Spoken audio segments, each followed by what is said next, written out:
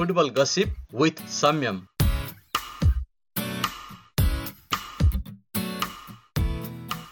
Hello everyone. I hope you all are doing great. The wait is finally over. I am Samyam Katiora, your host for this brand new podcast, Football Gossip with Samyam, presented to you by Ubacast, and this is the first episode.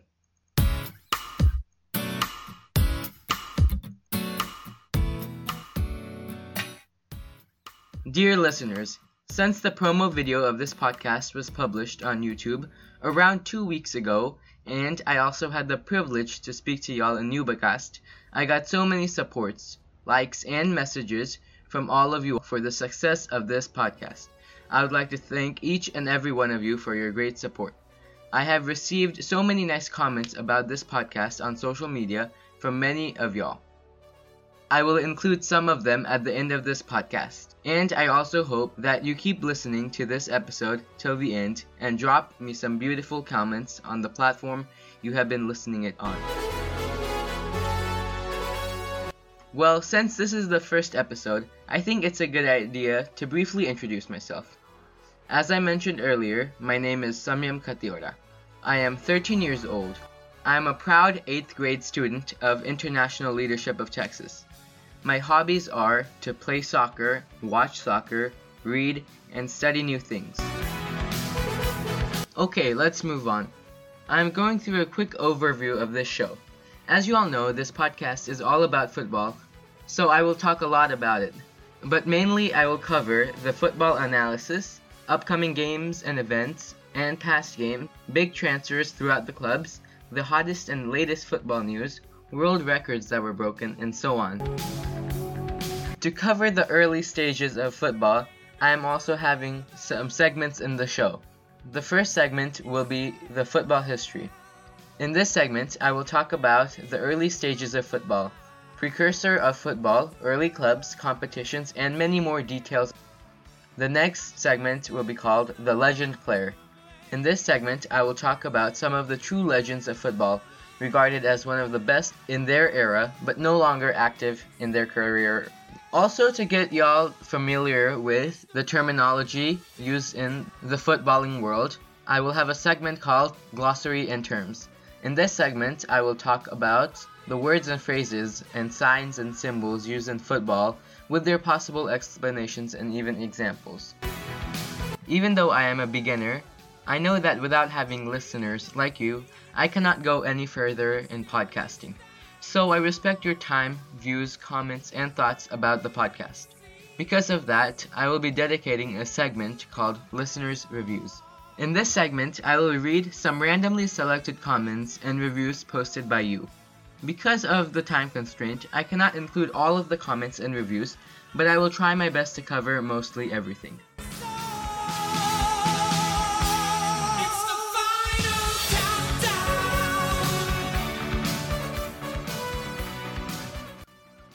So these will be the permanent segments in the podcast, but before I move on to those, I would like to touch on the current football highlights. I will start off by telling y'all about one of the best midfielders in the footballing world, called Paulo Dybala. Paulo Dybala has not been in the best form lately because he contracted COVID during the football shutdown. After that, he got injured as well a couple times, and he has not been performing at his best. Because of that, he did not get selected to be on the Argentinian national squad, Argentina being his home country, so he will not get to participate in this week's Argentinian World Cup qualifiers. That will have a huge gap in the Argentinian squad, and Argentina do not have the best midfielders to cover his area. The next topic I would like to touch on is Arsenal getting beat 3-0 by Aston Villa. Arsenal are one of the best teams in all of Europe, but currently their form is not at the best level. Arsenal's lineup consisted of one of the deadliest attacking trios in the Premier League, with Pierre-Emerick Aubameyang, Alex Lacazette, and Willian. Those three were expected to score tons of goals against Aston Villa, but Aston Villa completely demolished Arsenal, the final score being 3-0. The shots went in favor of Aston Villa 15-13, as well as the shots on target 6-2. The possession was in favor of Arsenal with 59%, as well as the passing by a big factor of around 200 passes. The pass accuracy was also in favor of Arsenal. Both teams did not have any yellow cards or red cards, which means they didn't play too aggressive, and Arsenal are thought to be one of the most aggressive teams. Now I would like to touch on Real Madrid's big loss against Valencia in the weekend. Real Madrid are considerably the best team in the world, and they got really smashed by Valencia. The final score was 4-1 Valencia, with a hat-trick by Carlos Solar. The hat-trick consisted of only penalties, and the other goal that Valencia scored was actually an own goal by one of Real Madrid's defenders, Rafael Varane. The only goal for Real Madrid came by Karim Benzema in the 23rd minute. In this game, Real Madrid were missing two of their key players, Casemiro and Eden Hazard, because they had contacted coronavirus before the game. That is why Real Madrid had to play some of their not-so experienced players to fill the gaps, and that was one of the reasons they got hit very badly. If Real Madrid had gone to win this game, they would have been second in the La Liga table with a game in hand over first place Real Sociedad. The stats for this game went mostly in favor of Real Madrid.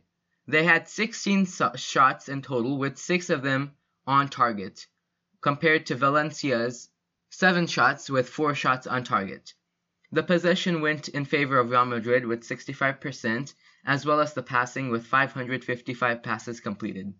This was honestly a really rough game, with the total amount of yellow cards for both teams being 5, and 14 fouls for Real Madrid and 13 fouls for Valencia. Real Madrid also had 8 corners to try to score a goal, but they could not take any of those chances. Now I would like to touch on Alex Morgan's Spurs debut. Alex Morgan is one of United States women's team's stars. She just had a baby, which means she couldn't play for a really long time, and she had her first appearance for Spurs after coming here in the summer.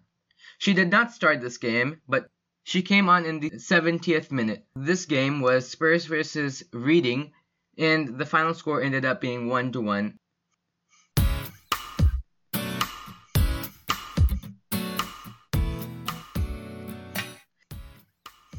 Now I have some exciting news for football lovers, and in particular, Cristiano Ronaldo lovers.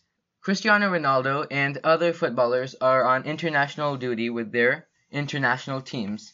Ronaldo did not start this game versus Andorra, but Portugal ended up winning 7-0, and Ronaldo did come on later off in the second half. He scored 1 goal in the 85th minute by a header.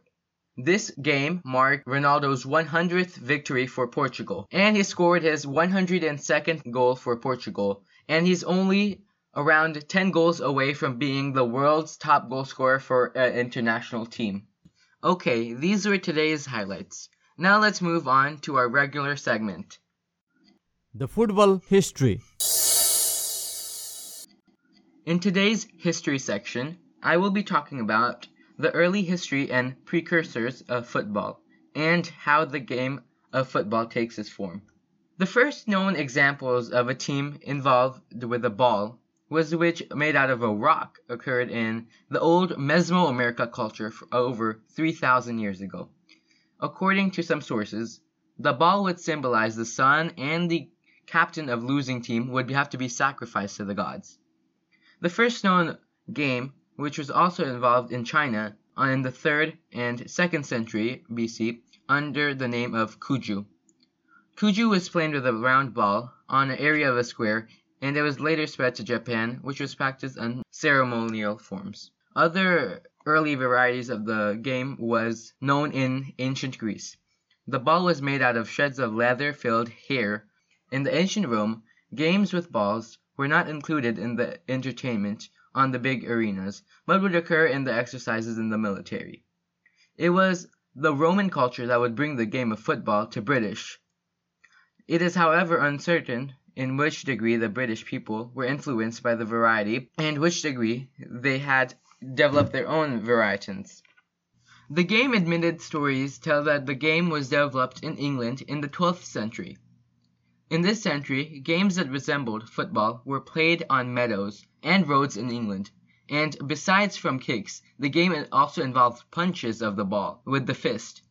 This early form of football was more rough and violent than modern way of playing. An important feature of this forerunner to football was that the game involved plenty of people and took place over large areas in towns.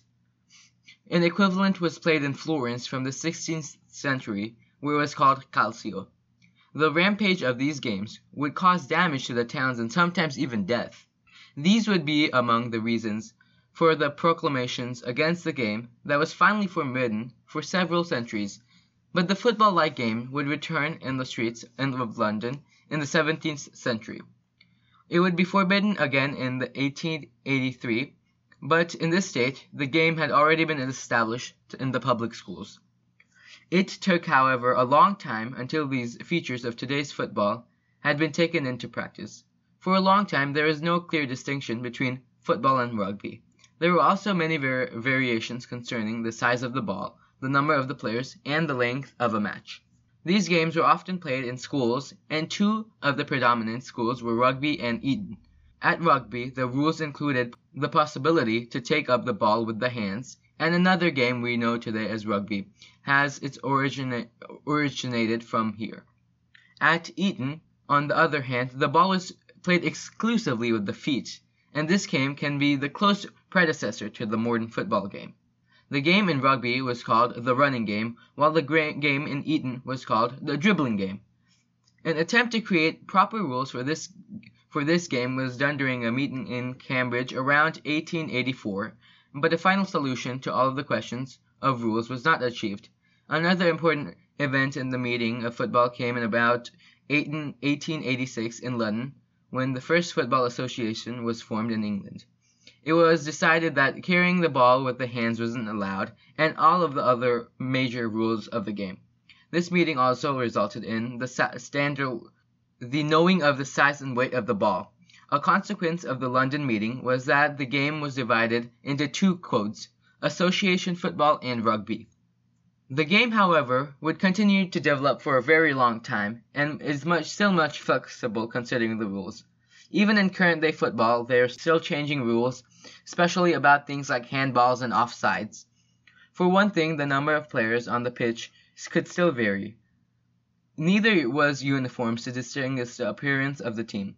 It was also common with players wearing caps, and the header was yet to be a part of the game. Another important difference in this stage could be noticed between English and Scottish teams, whereas the English teams preferred to run forward with the ball in a more rugby-style fashion, while the Scottish preferred to pass between the players. But it would be the Scottish approach that soon became predominant. The sport, which at first was an entertainment to the British working class, unprecedented amounts of spectators, up to even 30,000, would be at big matches in the late 19th centuries. The game would soon be expanded by British people that would travel other parts of the world, especially in South America and India. There would be a big interest in the footballing community. This concludes the football history segment. Now let's move on to the next segment. The legend player. Today's legendary player is Salvatore Schillaci. I would like to express my gratitude towards Sirjana Upadhyaya, one of my listeners, who gave me this player, Salvatore Schillaci. As she was growing up, she heard his name in the radio, and they were talking about him in the World Cup with Italy, his home country. And she realized that he was one of the best in his era. And so she wanted me to talk about Salvatore Schillaci in my upcoming podcast. And to be honest, I didn't even know who Salvatore Schillaci was before she told me about it, and I don't think many of y'all know, so this will be a learning moment for everyone. Dear Sirjana Auntie, if you are listening to this podcast, I would like to thank you very much for giving me this player, Salvatore Schillaci. So now let's talk about him a little bit. Salvatore Schillaci was born on December the 1st, 1964 in Italy. commonly referred to his nickname by Toto, an Italian former footballer who played as a striker. During his club career, he played for Messina, Juventus Internazionale or Inter Milan, and Jubilo Itwa. At international level, he was a surprise star of the 1990 FIFA World Cup, as he helped Italy to finish on third place on home soil. Coming on in Italy's first game, Schillaci went on to score 6 goals throughout the World Cup, claiming the Golden Boot as he was the leading goalscorer, and receiving the Golden Ball as the player of the tournament ahead of the established stars Lothar Matthäus and even Diego Maradona, who came second and third. A champion Australian thoroughbred racehorse was named after him following his performance in the 1990 FIFA World Cup. That year, he also placed second in the 1990 Ballon d'Or behind Matthäus. Now I am going to tell some of his greatest achievements. He is a 3-time top goal scorer in the J1 League with 24 goals, World Cup 1990 with 6 goals, in the Serie B with 23 goals. He is a 1-time Italian Cup winner with Juventus, and he is also a participant in the 1990 World Cup with Italy, as you all know, and he is a 3-time Italian Cup winner with Juventus. He also has gotten a 3rd place in the World Cup once, being the top goal scorer. This concludes our legendary player segment about Salvatore Schillaci. You are listening to Football Gossip with Samyam, presented to you by Yubacast with Samyam Khatiwada. Now I will be talking about the biggest games that happened in the past few weeks. Let's start off with the Champions League game, Real Madrid versus Inter Milan. This game was one of the most highly anticipated games of the last Champions League match day, and it ended up being Real Madrid's victory 3-2 against Inter Milan. This game was a fairly even game, with both teams having 12 shots, but Real Madrid having the edge in the shot on target with 7 compared to Inter Milan's 3 shots. Possession-wise, Real Madrid had 56% possession compared to Milan's 44% possession, and Real Madrid had around 100 more passes compared to Inter Milan with 583. The pass accuracy was pretty similar, with Real Madrid having 85% and Inter Milan having 81%. This game was actually pretty rough because Inter Milan are considered to be one of the roughest teams in Italy. So the Inter Milan forced 14 fouls against Real Madrid, and Real Madrid forced 13 fouls against Inter Milan. Real Madrid had 4 yellow cards and Inter Milan had 3 yellow cards. Real Madrid won the battle of the corners, gaining 6 corners, and Inter Milan got 2 corners. The goal scorers for Real Madrid were Benzema, Sergio Ramos, and Rodrigo. Sergio Ramos actually scored his 100th goal for club and country in this game. He's one of the only defenders to ever score 100 goals.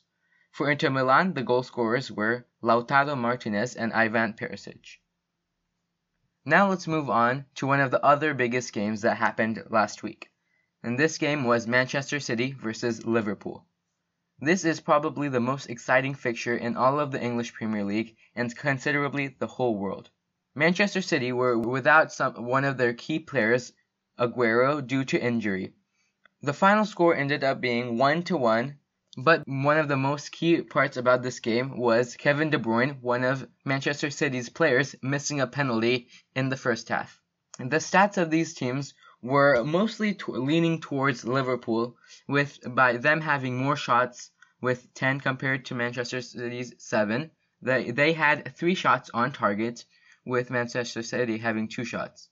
Possession-wise, it was pretty even, with 55% towards Manchester City and 45% towards Liverpool. The passes completed were 555 with Manchester City and 459 with Liverpool. Fouls-wise, Manchester City committed 19 fouls compared to Liverpool's 11, and Manchester City got 3 yellow cards to show for that, while Liverpool only got 1. Liverpool also got 5 offsides in the game, and Manchester City got 2. Moving on to the next game, I will be talking about Everton versus Manchester United. I personally expected Everton to win this game because of their current form, and Manchester United had just lost in the previous week in the Champions League. So I thought they were going to lose this game, but that did not happen. Manchester United beat Everton 3-1, with all of their goals having something to do with Bruno Fernandes. He scored 2 goals, and he made an assist for Edinson Cavani, who scored his debut goal this game. The first goal did come for Everton, though, in the 19th minute, scored by Bernard.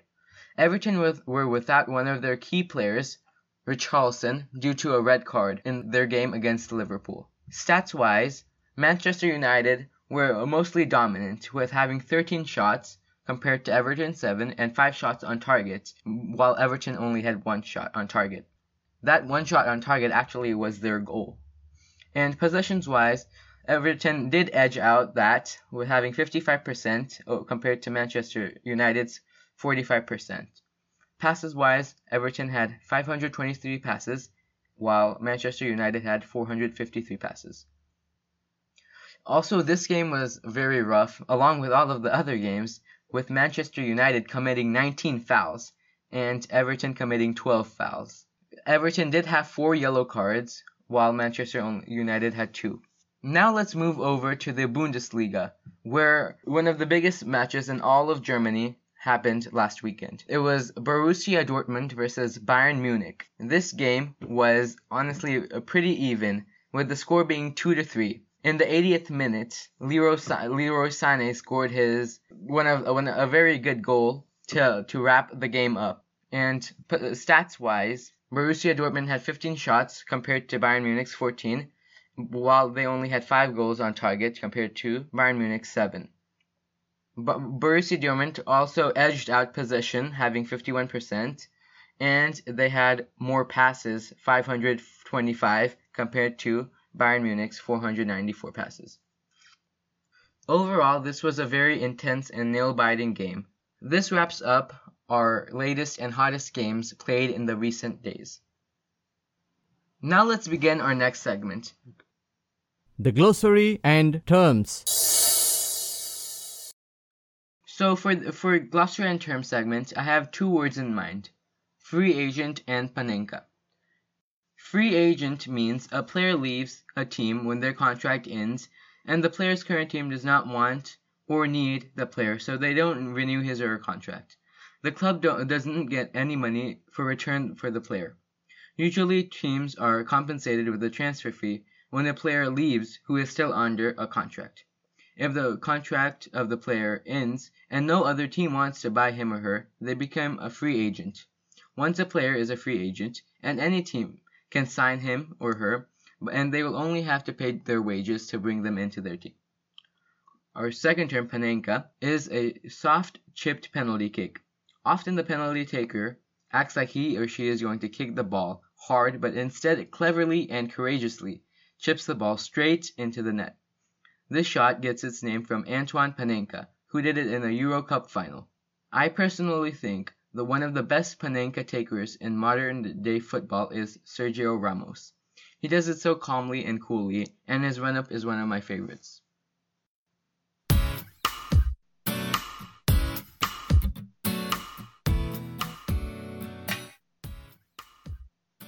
Now I would like to briefly touch bases on the Nepali football sector. Nepal is ranked number 170 in the FIFA World Football Team ranking system, and Nepal have a few games coming up against Bangladesh. Nepal prepared to take on Bangladesh for 2 international friendly football matches in a few days. Nepal Sports Ferranti believes that the game will be of significant importance to the whole of the Nepali sporting world. Nepali sports have come to complete standstill from March since the country went into a nationwide lockdown. No domestic or international sports events have taken place since their leaving, aside few virtual martial arts games. The matches will have significant importance for the Nepali sports fraternity, and especially football, because it will bring football back on the pitch, says Nepal's caretaker coach Bal Gopal Maharjan from Dhaka after the main team landed in Bangladesh on Thursday. Let's hope the Nepali national team can pull off a few wins against Bangladesh and bring back the victory to Nepal and let's hope the best for them. Now the podcast is almost over, so let's touch bases on our last segment of the day. The listeners' reviews. The listener's review is one of the most important segments to cover because it includes y'all's thoughts and comments about this podcast. Hopefully y'all will put more comments onto the platform you have been listening it to on and in social media. Let's begin. From Smita Upleti. So proud of you, Samyam Katioda. Excellent presentation. Eagerly waiting to listen to your new podcast. Keep growing. Dashwat Upleti. Wow, 13 years of age and his knowledge, understanding, analytical power, and presentation is amazing. I know him as a very humble, smart, and intelligent boy. He has huge potential in this field. Samyam expressed it and moved forward. My good wishes and support are always with you. Love and blessings. From Kanta Sharma. I am very proud of you, Samyam. I have learned a lot from your talk. Keep it up. From Jivan Katioda. Proud of you, Cholo. Keep it up. Pratiksha Katioda. Keep up the good work, Samyam. Best of luck for your upcoming days. Asmita Upadati. Great job, Samyam. You sound like a football commentator with deep knowledge on the subject. May you always have the same immense passion for football. Lots of love, bye, and all the best for your future podcasts. Amit Bhatrai. Nicely done on the debut podcast. All the best, Babu. From Prabha Panti. Good presentation, Samyam Babu. Keep it up. From Susma Sapkota. Congratulations, Babu. Great presentation, both dad and son. Keep up. Santa Devkota. Wonderful presentation, Samyam. All the best. Sandes Neopane. Good job, Samyam Katioda. I enjoyed a lot. Good luck and keep us updated. Prasmit Devkota. Great job, Samyam Katioda Babu. You are very articulate and hope to listen to you more in the future. Good luck. And finally, from Ayush Upleti. Hey Samyam, I just listened to your podcast and absolutely loved it. I'm really looking forward to listening to your podcast in the future and wish you very best of luck. And once again, great job. Okay, so I am wrapping up today's show, and please allow me to ask you goodbye from this episode. But before I log off, I wanted to say that it has been super fun and good to be with y'all and see your love towards this podcast. Thank you very much and have a great rest of your day. Goodbye.